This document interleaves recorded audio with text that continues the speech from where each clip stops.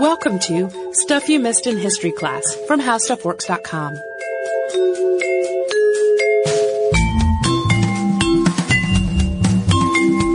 Hello and welcome to the podcast. I'm Holly Fry. And I'm Tracy B. Wilson. And the subject of today's episode is the center of so many myths and stories and rumors that it's a little bit hard to separate fact from fiction, though we will do our best to make sure we hit the actually documented elements of his story.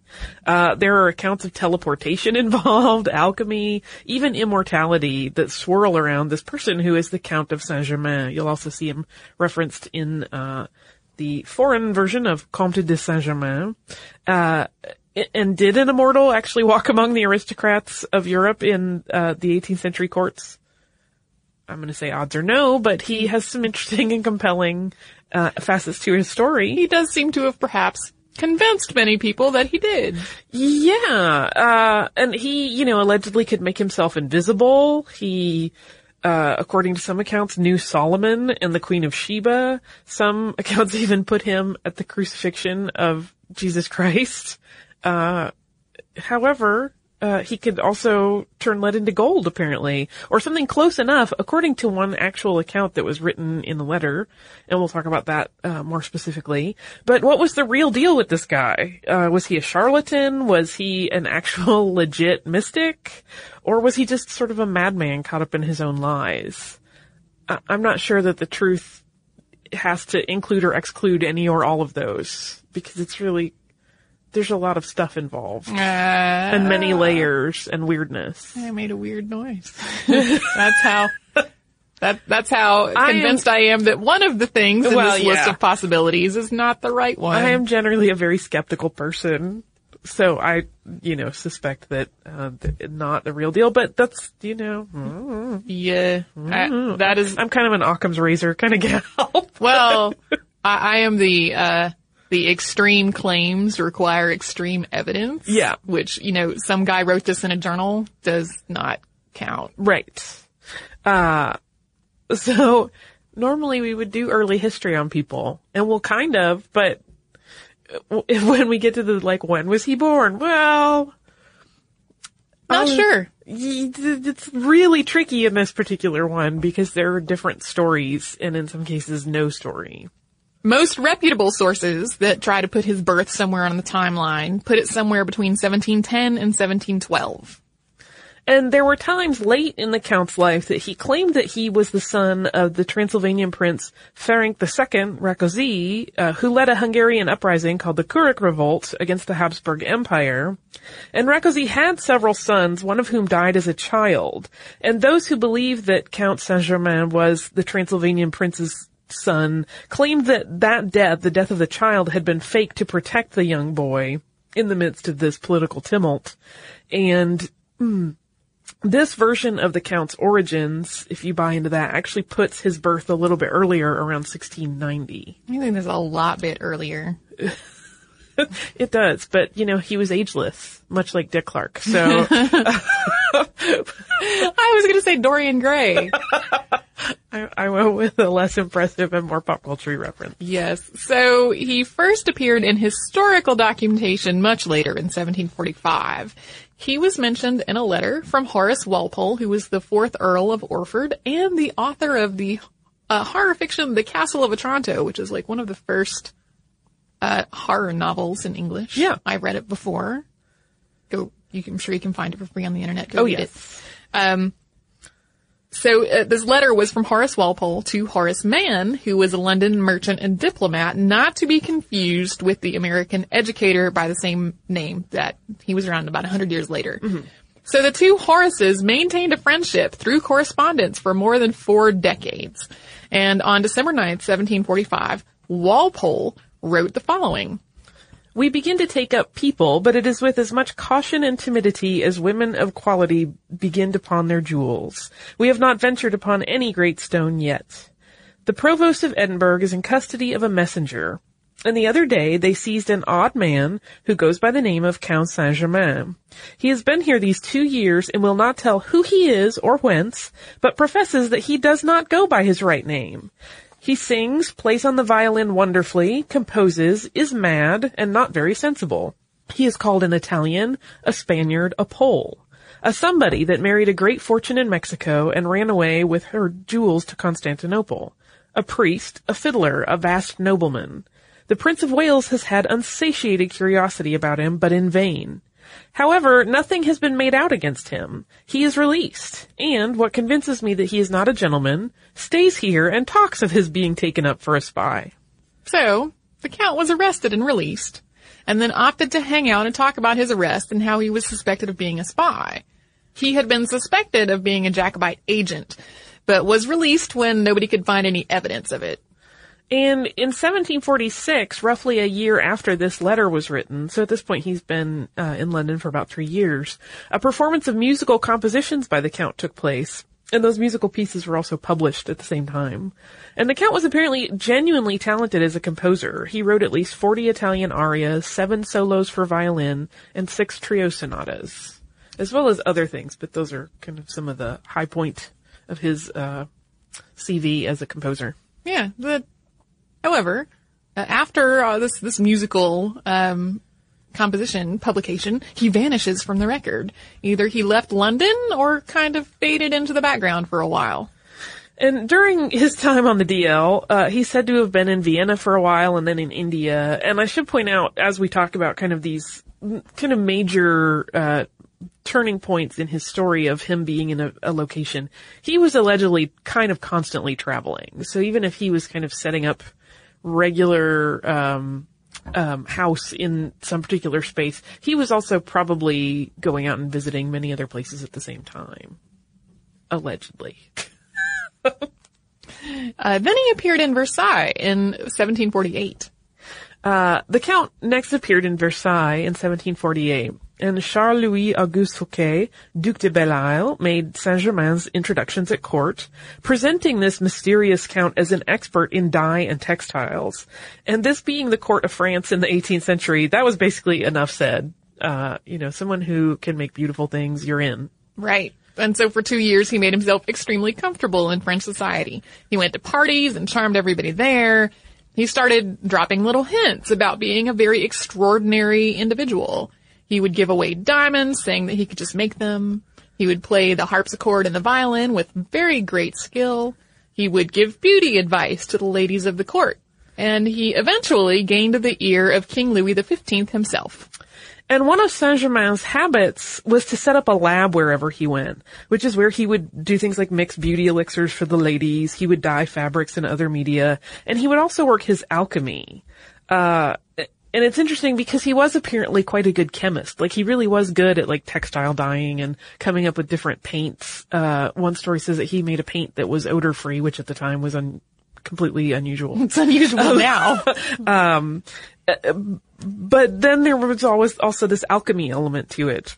And he's said to have removed a flaw from deep within a diamond for King Louis XV without diminishing its size. But he would never disclose how he achieved this feat. I have an idea. You do? It's that he did not do this for real.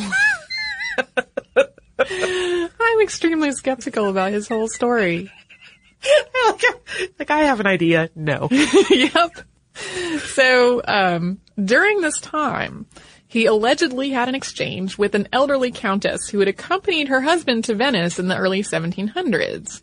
This countess asked him whether his father had been in Venice in 1710, and he is said to have replied, "No, madame. It is very much longer since I lost my father, but I myself was living in Venice at the end of the last and the beginning of this century. I had the honor to pay you court then, and you were kind enough to admire a few barcarolles of my composing, which we used to sing together."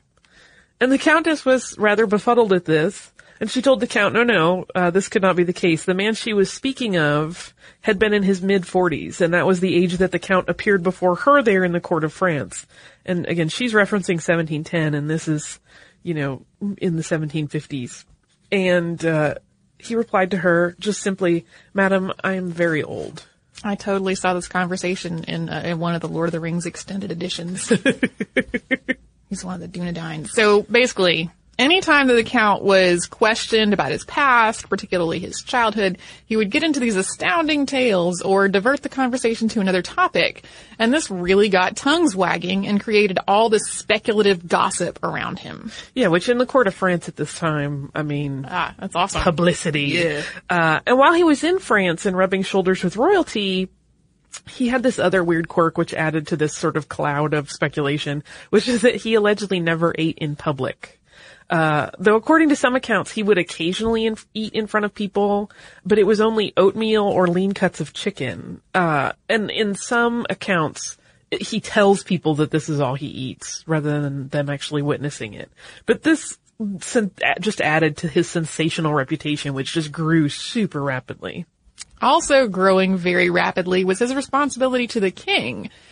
King Louis XV started sending him on missions, sometimes of a rather unclear nature, and this is what led to rumors that he was the king's personal spy. It also drew the scorn of lots of other people. Yeah, you couldn't really be the king's favorite without making people angry. And the Duc de Choiseul was particularly suspicious of the seemingly mystical Count. And there was also a matter of heightened tensions because this was all going on at the height of the 7 Years' War between England and France. So for him to be a secret spy with the ear of the king during this time, it was a very tense time. And it made people that should have been important in state affairs kind of left out of the loop of these doings, and that was an irritant. While Saint-Germain was traveling to Amsterdam on business for the king, Choiseul and the Count of Affrey were exchanging letters about what he was doing. Saint-Germain had told the Count of Affrey that Amsterdam's finances were in just a terrible state, and that he alone could fix them. He pitched this scheme to do so, which involved lots and lots of moving parts, and the establishment of a fund for France to be bankrolled by the Dutch. He also told Affrey that he had made all these plans without the knowledge of the higher authorities, claiming that he had been sent with this general sort of mission to negotiate peace between the warring countries. Sounds pretty shady. Yeah, Affrey was there in Amsterdam and he was receiving this man and talking to him and being like, wait, you want to do what? And in the meantime, Choiseul had also intercepted this letter from Saint-Germain to the Marquise de Pompadour, who was King Louis XV's chief mistress. And in this letter, Saint-Germain deeply mischaracterized his connections at The Hague. So while Choiseul and Affrey were comparing notes, they did not match up to what the Count was saying was going on when they saw this letter that he had written the Marquise. And this letter, combined with the accounts from the Count of Affrey, were really quite damning for Saint-Germain. In a letter that went from Choiseul to Affrey on March 19th, 1760, this is what was written down. Sir, I send you a letter from Monsieur de Saint-Germain to the Marquise de Pompadour, which in itself will suffice to expose the absurdity of the personage. He is an adventurer of the first order who is, moreover, so far as I have seen, exceedingly foolish. I beg you immediately on receiving my letter to summon him to your house, and to tell him from me that I do not know how the king's minister in charge of the finance department will look on his conduct with regard to this object, but that, as to myself, you are ordered to warn him that if I learn that far or near, in much or little, he chooses to meddle with politics, I assure him that I shall obtain an order from the king that on his return to France he will be placed for the rest of his days in an underground dungeon! ! It goes on. You will add that he may be quite sure that these intentions of mine concerning him are as sincere as they will surely be executed if he give me the opportunity of keeping my word. After this declaration, you will request him never again to set foot in your house, and it will be well for you to make public and known to all the foreign ministers, as well as the bankers of Amsterdam, the compliment that you have been commanded to pay to this insufferable adventurer. Yeah, Saint-Germain did not return to France. Nope. He fled to England after this all went down, but he did not stay there for terribly long. And before we go on to his next crazy adventure, do you want to take a moment and hear a word from our sponsor? Yes, I do. Super-de-duper. So now, back to the illustrious Count. In 1763, Saint-Germain turned up in Belgium, and this time he was going by the name of Serment. You may recall that I mentioned in the Rose Bertin episode, people would change their names frequently at this time, and the Count was a pro at that. He was constantly going by different names, and he purchased a parcel of land there in Belgium, and he set up a lab. And his intent was to enter into a contract with the Belgian government to provide them certain proprietary chemical processes that he had developed. So some of these things like, specific dyes and paints that he had been working on. One of the most important aspects of this attempt at a business deal with Belgium comes in the form of a letter sent by an official who met with Saint-Germain / Serment.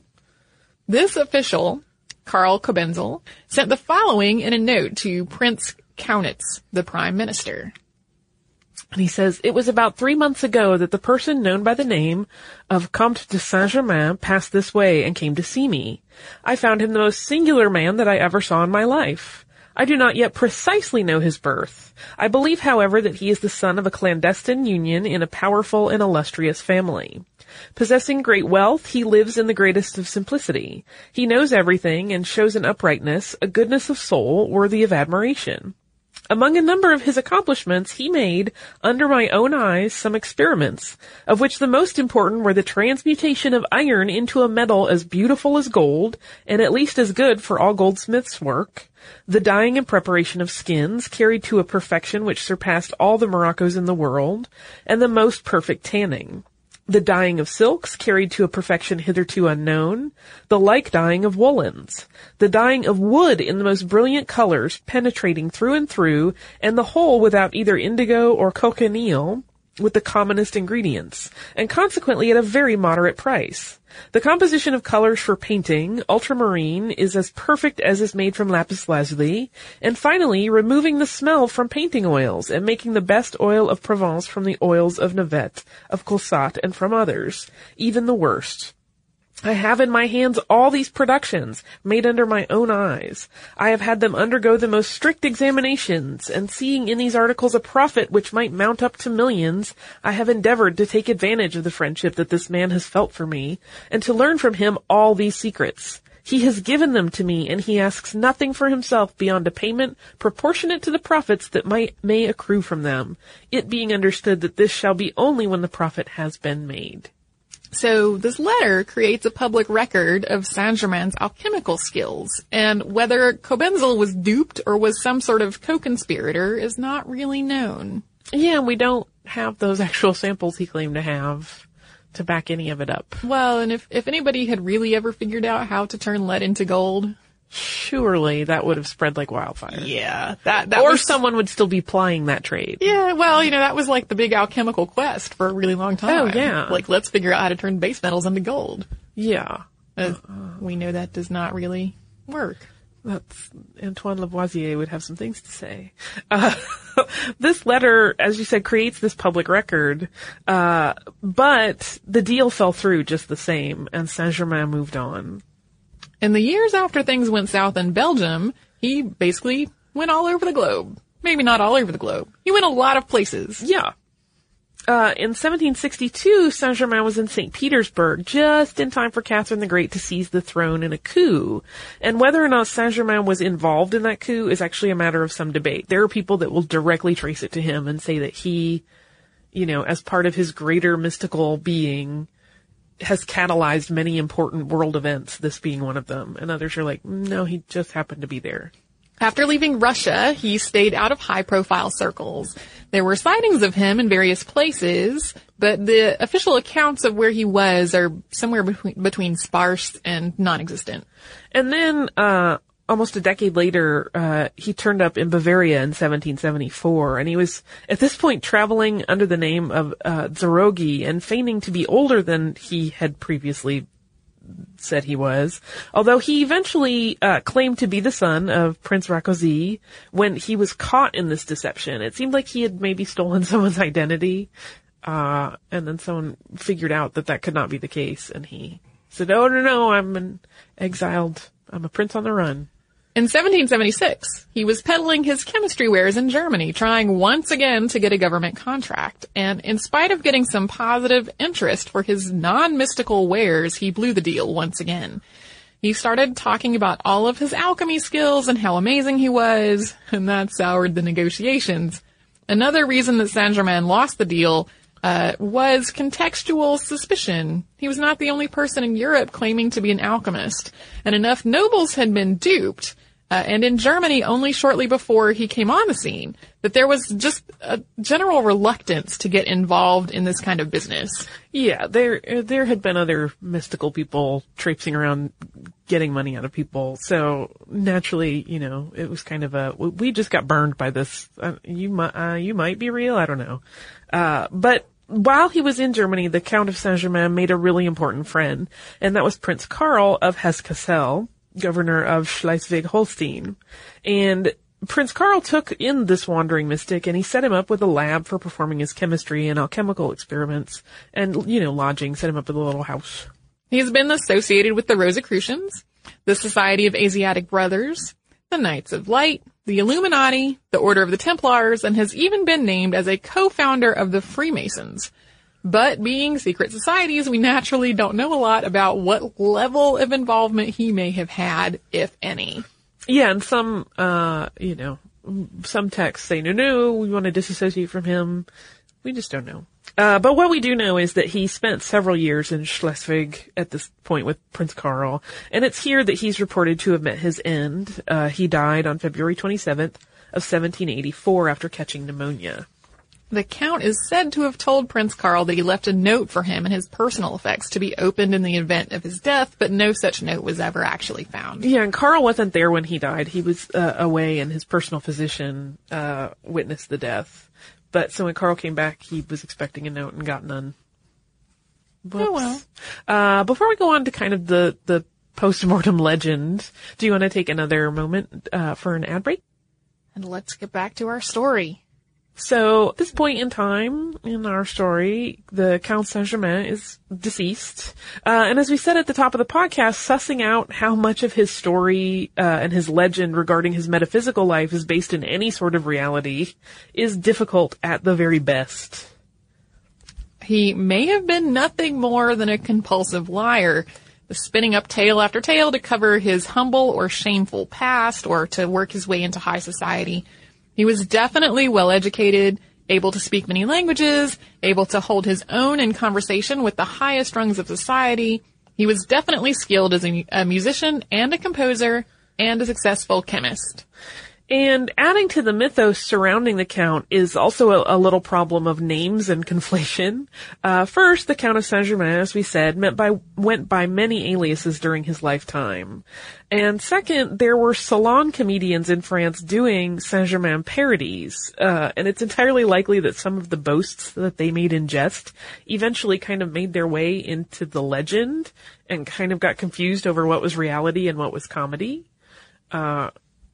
Because he was, as much as many people were really blown away by him and thought he was amazing, there were also people that were like, you guys, he's a charlatan. Yeah. And he became a joke to many people. Yeah, well, when you gave me this outline and I was reading through it for the first time, I was thinking, this sounds a whole lot like Casanova without the sex part. Which was. I know, which makes it really funny because Casanova just added to the confusion. Not only would he sometimes impersonate the Count as a joke, his autobiography includes this description of the man that's completely counter to every other description of him by anyone else. Yeah, and it's believed that description, talks about him wearing these long plain robes and stuff, just things that had nothing to do with him. And it's believed that was added by an editor or that there was somewhere some sort of translation but this is believed to have been added by an editor or somehow lost a little bit in translation on the text. Or maybe Casanova did it on purpose as a joke. Also possible. The sort of ironic comparison there is that, unlike Casanova, the Count of Saint-Germain was not associated with sex at all, really. He had he's often described as living a chaste life. So yeah, but interesting counterpoints to one another. Yeah, in that regard. he had this weird con artist globetrottery that is right up Casanova's alley. If we could get the two of them and the Baron of Arizona together, I think we would have a really spectacular historical meet and greet. And there have also been other people with the same title in history, and sometimes their stories have been accidentally mingled with this Count of Saint-Germain. So his legend has gotten really nebulous, and there aren't any hard edges to it. It just kind of grows and ebbs and flows. And there are historians who believe that he really was a missing son of Transylvanian royalty, and that there was some kind of secret arrangement or signal that validated this with other royals, which explained his ability to just mix so easily with all the courts of Europe. Yeah, most non-noble-born people couldn't just stroll into, like, the court of France and end up being BFFs with the king. But he managed it, no problem, and he, had contacts all over the place. But to make the historical record and the story of Count Saint-Germain even trickier, there have also been plenty of people willing to assert that he lives on, and they kind of want to believe, and that kind of, get fished into building a mythos. He's not a Time Lord. No, although there are people that have suspected that he was a time traveler. I mean, there are people that believe. I'm just going to go on the record and saying that I do not. And he was also allegedly cited at a Masonic meeting the year after his death. That was just the beginning of all these post-mortem appearances. Yeah, some will even claim that he was actually once Sir Francis Bacon and that he was either rejuvenated in some way or he was reincarnated as the Count. And plenty of people throughout the years have been really happy to use the nebulous details of his life to kind of fill in missing pieces of the puzzle for their own gain. So he's wound up in all kinds of occult books and crackpot theories. Yeah, and sometimes, he's cited as having said things that he never said, but because there's such a weird series of gaps in his record, people will be like, oh no, this was in that time when there isn't a lot, but I know, I have the texts. And there have even been people who have become convinced that they actually are the Count reincarnated or that they're channeling the deceased mystic. One of the quotes that usually comes up in relation to his great standing is Voltaire's line in a letter to Frederick the Great, in which he calls the Count, quote, a man who knows everything and who never dies. Yeah, this gets brought up all the time. People are like, no, this is the man that Voltaire said this about. Okay, that sounds really good, but it ignores the source because Voltaire was known for his sarcasm, and it ignores the context because in this same series of correspondence between Voltaire and Frederick the Great, Frederick refers to the Count as un conte pour rire, which translates literally to a story for laughing. He's calling him a joke. Like, these two are basically kind of having a gossipy, what a train wreck discussion about this guy. And so it's kind of quoted in a way that I'm confident Voltaire never intended. And of course, there are people who think that he himself was just deluded and believed all of these legends about himself that had been circulating while he was alive. Yeah, I mean, in the first thing that we read about him, in the Horace's letters, they say that he's mad. I mean, lots of people describe him as a madman. So I think there's, some credence to that. One interesting note that we'll kind of conclude with is that while Saint-Germain, was, he's described sometimes as boastful, but it seems like he was really pretty careful in his conversations with people to never state outright any of these extraordinary claims that are often attributed to him. He would drop hints. He was like a pro at conversation manipulation. And he would never say he had an elixir of youth, but he would just tell people he was very old and then mention that he had this lab and that he worked on things. And then he would direct the conversation elsewhere and people would be like, ooh, what is he hiding? He does have the elixir of life. He kind of was really good at seeding his own reputation, it seems. Which to me suggests a level of savvy that is beyond what a deluded madman would be able to come up with. But we'll never know for sure. And that's just my conjecture on it. Yeah. So that is the Count of Saint-Germain. And there are so many stories of him in addition to those that we've relayed. You could really lose many, many days combing the internet for various. If you do a search on him, you'll get a nice combo of historical reference and also crack pottery believers. People that really want to believe that he's out there somewhere. Cockamamie theories. Yeah. And that's the story of the Count. Do you have a story of some listener mail? I do. And this particular piece of mail comes from our listener, Lara, and it is in reference to foot binding.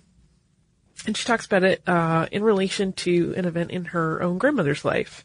She says, I wanted to write in response to the recent show about foot binding. I was struck by similarities between the experiences of the older Chinese women and my German Mennonite grandmother. I've attached a photo of my grandmother and grandfather on their wedding day, which is lovely. From the 1920s to the 1960s, Mennonites wore, quote, plain dress. Cape dresses for women, and she explains that a cape dress was a special dress with an extra piece of cloth in the front to cover up the breasts, and a covering, which was a lace head covering with bonnet strings. And men wore plain coats, usually a dark colored coat with a high neck. Dress was very much part of church membership, and the bishops spent a lot of time regulating dress, and women like my grandmother spent a lot of time figuring out subversive ways to wear their coverings, like letting the strings hang down their back rather than putting them in the front, which was considered especially daring for some reason. Lara does not know why. And she says, I'm not really trying to draw a comparison between the permanently damaging tradition of foot binding and Mennonite plain dress, but I think that the older Chinese women's ambiguous feeling about the changing traditions was very similar to my grandmother's mixed feelings about choosing to stop wearing plain clothes.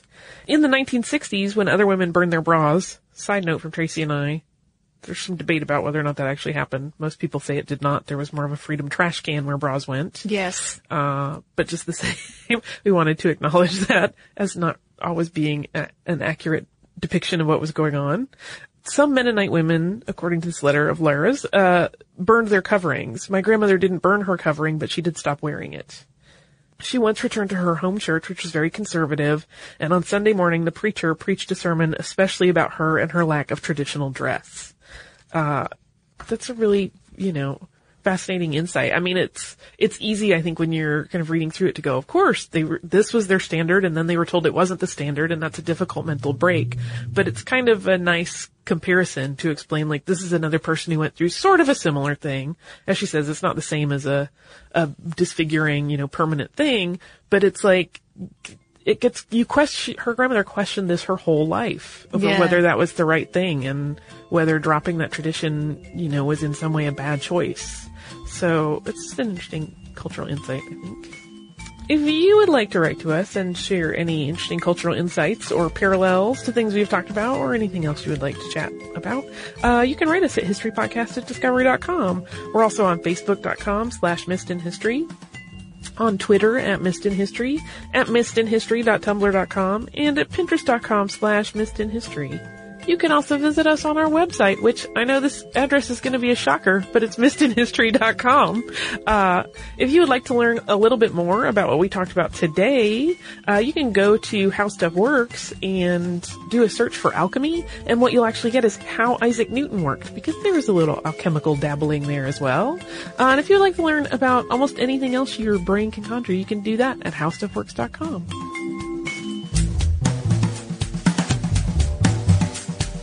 For more on this and thousands of other topics, visit howstuffworks.com.